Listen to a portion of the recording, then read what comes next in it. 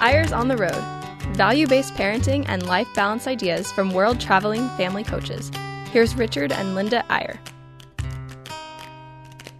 And we're back with Eyres on the Road. This is Richard and Linda Eyre, and we are always excited to talk to you. I don't know if you're on the road or not, but wherever you are, it's a good day. Doesn't it seem like this comes around pretty often? I mean, it's once a week, but I swear we do this like every third day.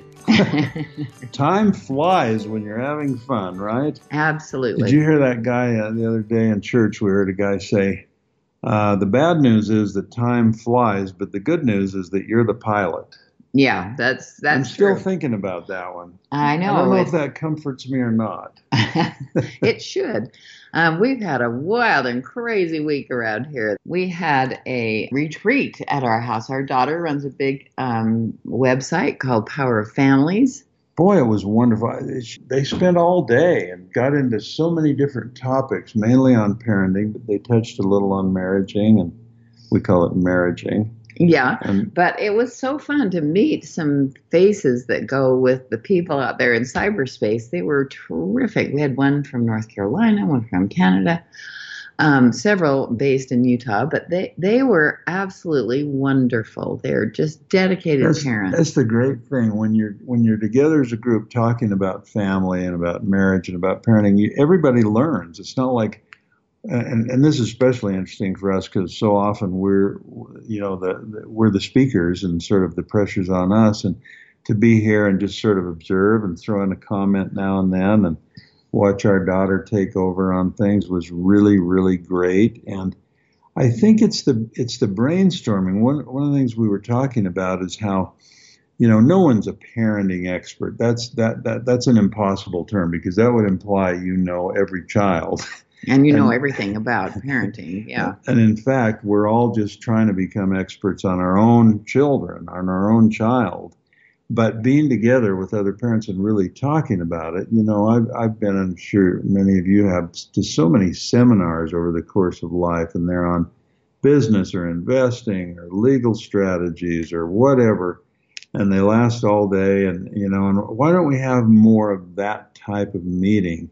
Really focusing and drilling deep on how to create a stronger family, how to do things in the home, the number one priority. It was from 9 to 5:30 when she sent us that agenda. I said, "Whoa, how are we going to keep these people going for 7.5 hours or however?" And they wanted to go longer, 8.5 maybe. Yeah. Anyway, it was pretty awesome. They were so terrific, and one of the best parts was that we have 2 other children that have moved back to Utah now. So Noah and his wife Christy came for a while and added some humor and some spark to the show, and then ran a discussion group and so on. Yes, and then Sadie also lives very close to us, our other daughter, and her husband held down the fort and got the kids to basketball, soccer, baseball, and all that. And she had so much fun. We had a lot of fun with her. So it was a great family day. We are aware of more and more parenting groups cropping up where for one thing, when people do Joy School, which is our preschool curriculum that many of you listeners know about, one of the advantages of that is that the parents of the kids who are in the Joy School often get together and have a coordinating meeting and talk about the kids and what they've observed about each other's kids and so on. But I'm also aware of more and more parenting groups where people just form. It's like a book group, right? We all have book groups, or we have, different reasons for gathering. And more parents, often within their own neighborhood, have set up parenting groups, and they get together periodically and just talk about what are the concerns they're having, what are the worries they have with their child. Does anyone have any ideas? Sometimes even cross-pollinating a little. Can you help my daughter with this problem because you have a little more social distance? It's a wonder. It's like anything else, Linda. The more you talk about these things, the more sort of into it you are, and the more good ideas you have. And so often parenting is just something we do, and we never really talk about it or brainstorm it or become creative with it. Yeah, we just get frustrated about it. Yeah. It's just such a hard job. But in fact, Saren has something called Learning Circles that you can look at if you want to join with some parents. She even gives you some topics that you can start with, and then you morph out to what you're really worried about at the moment or excited about. Well, and I should mention that on our website on valuesparenting.com, there's also there's now forums where you can get together and chat with other parents, even when you're not in their neighborhood, just online. And so I guess what we're really saying, and we're going to get to the topic here in a minute, which is another we think a really important tip on marriage. But I guess what we're saying is don't isolate yourself as a parent, right? I mean, surround yourself with other parents and friends and people you can talk to. Don't hold your worries about your children inside of you. Find a place to express them and to learn, and your, the pro and cons. The more you talk about it, the more aware you'll be, and the better you'll become. Yes, so we appreciate any who are listening out there, wherever you are. We are dealing with a lot of great parents in this world, Boy, we sure are. I think parents are more conscientious today than ever. I think they are. It's wonderful to see how dedicated parents are. I mean, parenting's changed. Parenting was not even a word 50 years ago. Nobody talked about parenting. Right. Now we're going to start a new word called marriaging, which we're going to morph into right now. Because we actually, like you say, Lynn, there's a lot of good parenting people out there, but are there as many good marriaging people? That's the question. I mean, that's where it all begins. That's where it all starts. And there was one person at this seminar the other day that said, I think my kids are a little mad at me because I told them my marriage is even more important to me than my children. They're like, what? How could you say that? I Mom? really like your dad better than I like you. I mean, it was really, it's fun to see the response on your kids' faces when you see that. And now we know we're talking to single parents out there as well. And, right. And we appreciate you. That's the hardest job of all.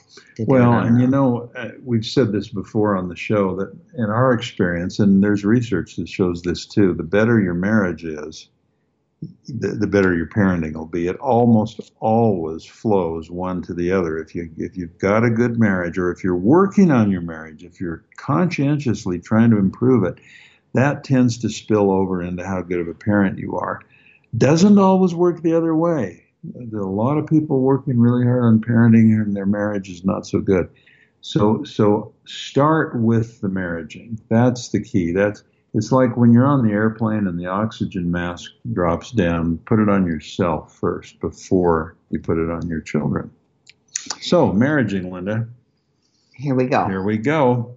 We're let me introduce it this way. Someone asked us the other day, it's been a while, a few weeks ago at a seminar, because we were talking about 10 tips, the top 10 tips for a stronger marriage. And it was when we were done and someone came up and said, listen, if you had to just pick one, I mean, what do I start with? What's of the top 10, what is number one in your mind? What's the one that's the most crucial or the most sort of pivotal? And I had never really thought about that before, but I said, I think it would be the commitment, the total commitment. That's sort of the superstructure on which you build all of your other efforts in making your marriage great. And that's the thing we're talking about today. This is what we call the top 10 marriage tip number 5. And this guy now, and I, after talking to him, would now maybe call it number 1. But the idea of total commitment, which changes everything else, Linda. It alters the whole landscape. Yeah, it definitely does. In fact, if I hadn't been totally committed, I would have left you a long time ago. Did you have to get personal, Linda? Oh, man. It is hard when you're dealing with somebody that's really strong-willed, and especially when you're so mild-mannered and, you just go with anything. You, speaking of yourself, right? Of course, yeah. It really is a big deal because there are so many things that we disagree on. We only had 2 arguments yesterday, but it, really. Oh, yesterday was a light day, wasn't it? That was. Gosh. That was. But it really is so important to remember that no matter what, you are committed to this person. Well, it changes everything. Like I say, again, just a quick little experience. We had some renters in one of our little rental houses, and they were cohabitating. They weren't married, and we try not to make judgments on people. But I was just in conversation with them one day, and I said, well, by the way, have you got any marriage? Are you thinking of getting married? Because I knew they'd been together for a while, and I got the most interesting answer. The answer was, well, we're waiting to see how it works out, and we're waiting to see if we can get through some hard times together. And if we can get through some hard times together, I don't know exactly what they meant by that. I guess you could interpret that a number of different ways. But they said, if we prove to each other and to ourselves that we can get through hard times and difficulties together, then we're going to go ahead and make a commitment. And I thought, wow, that is so interesting, because in actual fact, it's the commitment that will get you through the hard times. Yeah. When those hard times come, if the commitment's strong enough, you'll weather the storm, you'll work through it, you'll figure out a way, you'll get the help you need, whatever it takes.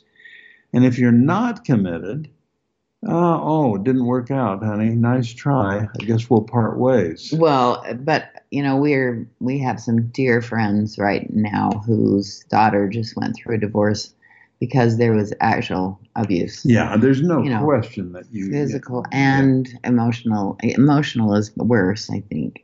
Abuse. It is really so important that you get out of there when you can't change that.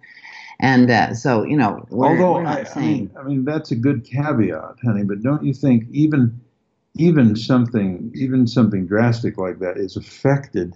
I think there's more abuse or more things that shouldn't happen in a marriage where the commitment isn't there. I mean, if this total commitment is there, I'm not saying that totally protects you from some of the terrible things that still happen between people, but I think abuse in any form is probably less likely in a complete, deep commitment than it is, hey, we're just together and we may stay or we may not. Right. But, there are just people, both husband and wife, who have come from a really interesting background, right, who have seen abuse their whole lives, and it's kind of part of them, and they're really not going to change, even with therapy. So we're not saying, stay committed to something like that. But, if you're two reasonable, good people, there are so many ways to work through hard times if you're committed. So in the second half of the show, we're going to try to get into some how-tos. How do you strengthen your commitment? I mean,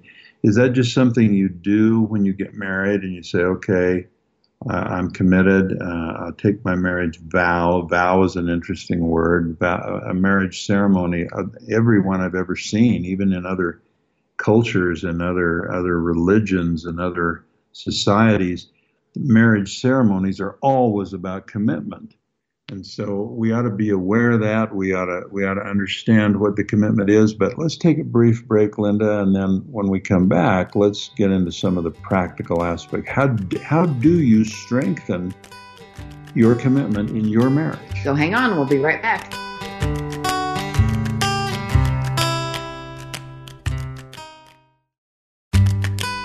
Welcome back to Eyre's on the Road. Here's Richard and Linda Eyre.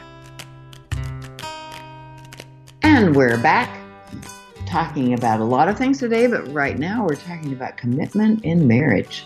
Total commitment. I mean, does that make it sound too ominous, Linda, when you say total commitment?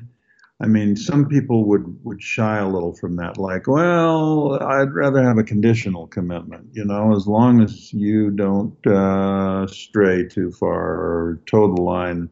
I guess in a way, every commitment is conditional because there's something that could blow it out of the water. Absolutely, yeah. But you make it as strong as you can, right? We were with a group not long ago doing a seminar, and we were in Hawaii, And there were several of these couples that were having, what did they call it when they renew their commitments and sort of renew their vows? Is that what it is? I think that's what they say, yeah. And they were having actual re-weddings. There were some little wedding chapels at the hotel where we were, and these people who'd been married for some of them for decades were going back and renewing their vows in this little wedding chapel. And I thought, well, that's so interesting. And I talked to one woman, and she said, well, we do it every year. Every year we renew our vows. And I thought, that's not a bad idea. It isn't a bad idea. We kind of have to renew our vows a couple times every week. But no, that is a good idea. Maybe we should do it more formally. Maybe we should get a justice of the peace over and right. Would you marry us again? It really is good though to remember how much we love our spouses, because sometimes the things that drive us crazy about them are the things that we really originally loved the most, but they just kind of carry it to an extreme. Well, and sometimes we take this for granted. That's the other thing. I was thinking, Linda, you and I and so many couples that we know and love really ought to be careful not to take their commitment for granted, because it's such a huge blessing. And what you want to do, I think, is appreciate it and think about it a lot, because, when something comes up where you're at odds with each other, or maybe just a hard time in life where, maybe someone's lost a job, or there's a child having real difficulty, or there's things going on in your life that are really hard, and let's say you're depressed, or you're anxious, or you're in some way really conflicted. There's something remarkably comforting and encouraging about being able to just think in your own mind, whatever happens, we're committed. We're in this together. We'll find a way to get through this time, and it may be hard, and we may have periods where we don't have even much time for each other, but that doesn't change the fact that we're totally committed. It just sort of smooths out the runway, don't you think? Yeah, it does. It's an amazing thing to really make that commitment and stick to it, especially because someone was just saying, we had a group here last night too, and they were saying they had no idea what they were going to have to go through together when they got married. There is no clue. I mean, you've got stars in your eyes and so on, but boy, it is just quite incredible what happens in a marriage through the years. So that's an interesting point, Linda. Some would say then, well, then how can you, and first of all, I think we all agreed with that last night. It was like, yeah, when you think how much we didn't know about each other on the day we got married, how young we were and how in love we were, and how we thought we really knew each other, but now comparing that with what we know about each other now, how little we knew. And so the sort of intuitive thing to say from that would be, well, then how can you make a commitment for life, or in some cases for eternity? How can you make a commitment to someone who, you don't even know them that well or that completely? Isn't that a pretty big risk? It's really daunting to think about that. But, on the other hand, we were just talking about love at first sight the other day and yesterday. And it was so interesting because I just read a little, on the kids now, when they send out wedding invitations or announcements, they have this website that you can go to tells about their story and everything. And I just did that recently to a friend who I've known for years, but I didn't know her kids very well. And the wife, I didn't know at all. She married this cute boy, this son of theirs. And honestly, it was the cutest thing. Like, we just walked into the room and we just looked at each other and we just knew that was it. I mean, lights went off, sparklers went off.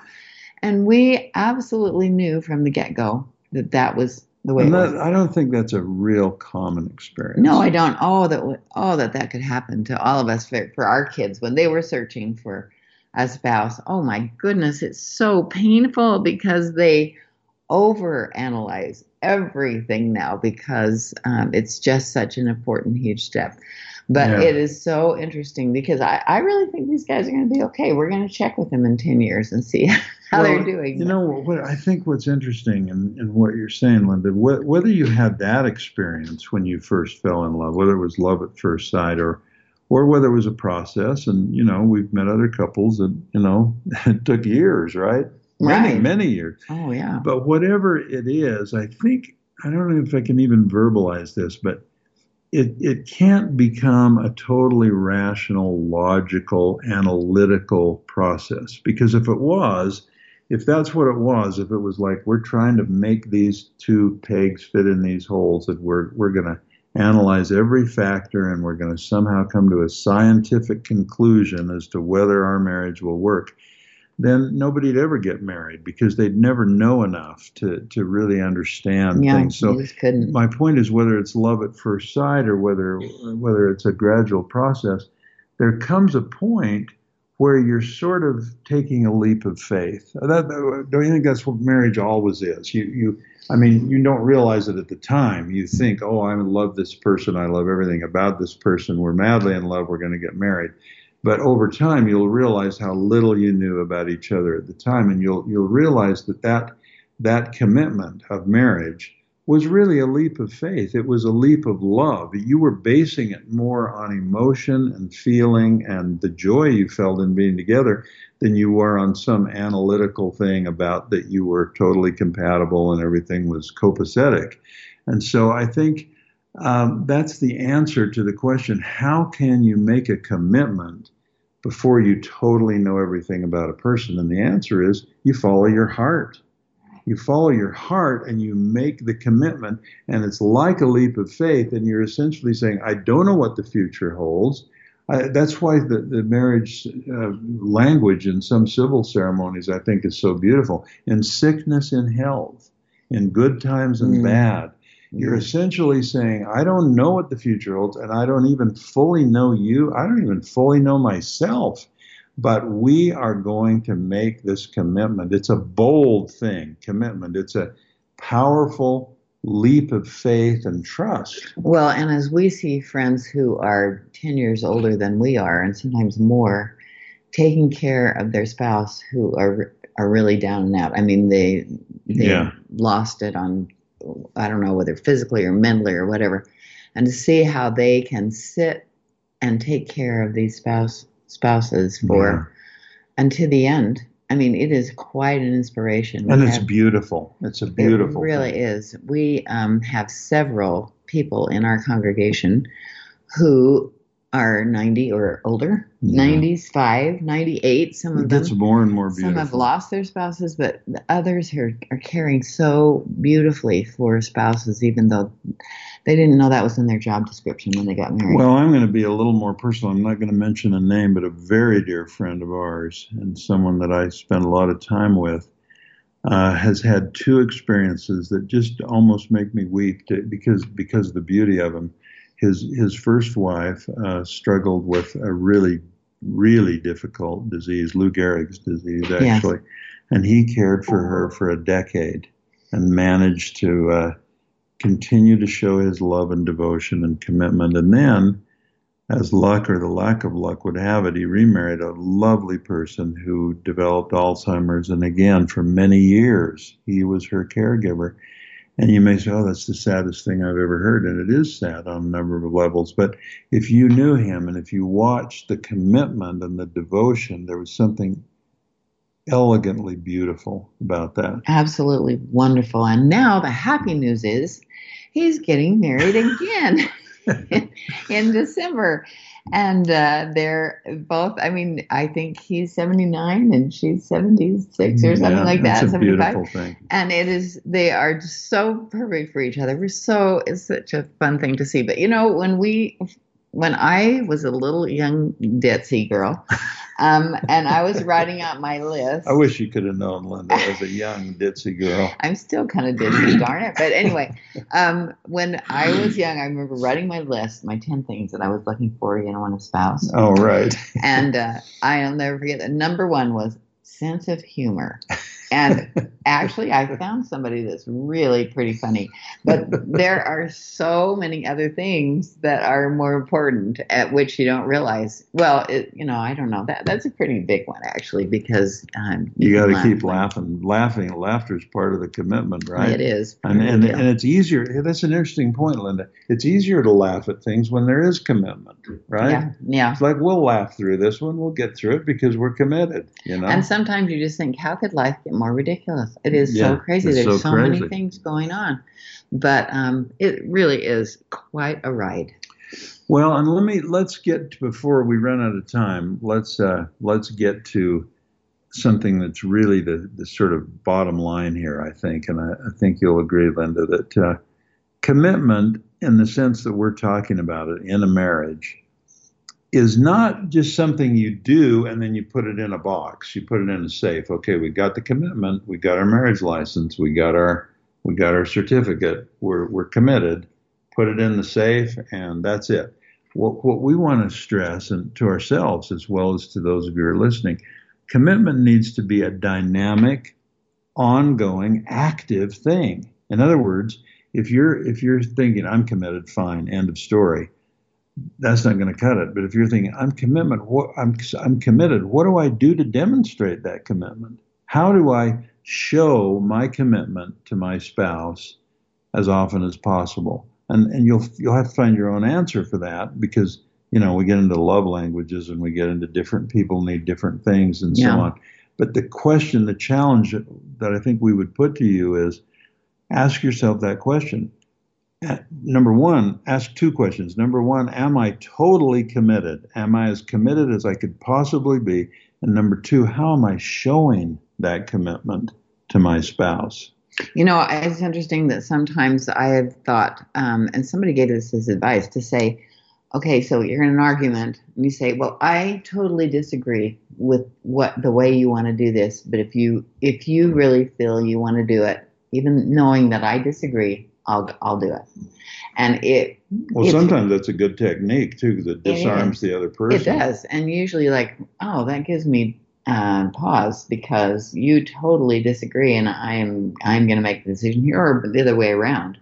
But it is really important too. It's almost something that hangs in the air. It's like if the commitment's there, it's like an atmosphere that's around you. And so you approach things differently. If there's a thing you're disagreeing on, or if there's a child with a problem and you see it in two different ways, or if there's something really driving you both crazy, but you need to get together on it, or if everything's just great. I mean, that's the other thing. Sometimes the time we take commitment for granted is when there aren't any big issues right now, or any big, powerful, overwhelming frustrations, and we're just kind of floating along, almost ignoring each other, almost not showing our commitment. That's a danger time too. So I think, for me, that's the bottom line. And you have the last word, Linda, but that's where I want to end today. I want to commit myself to making my total commitment to you a more active, conscious thing that I'm thinking about and trying to activate and implement every day. Yeah, and I think it is an everyday thing. Every day we have to recommit. So we hope we gave you a few little ideas to talk about with your spouse this week. And we wish you the very best wherever you're on the road. And we'll see you next time on Eyres on the Road. Bye-bye.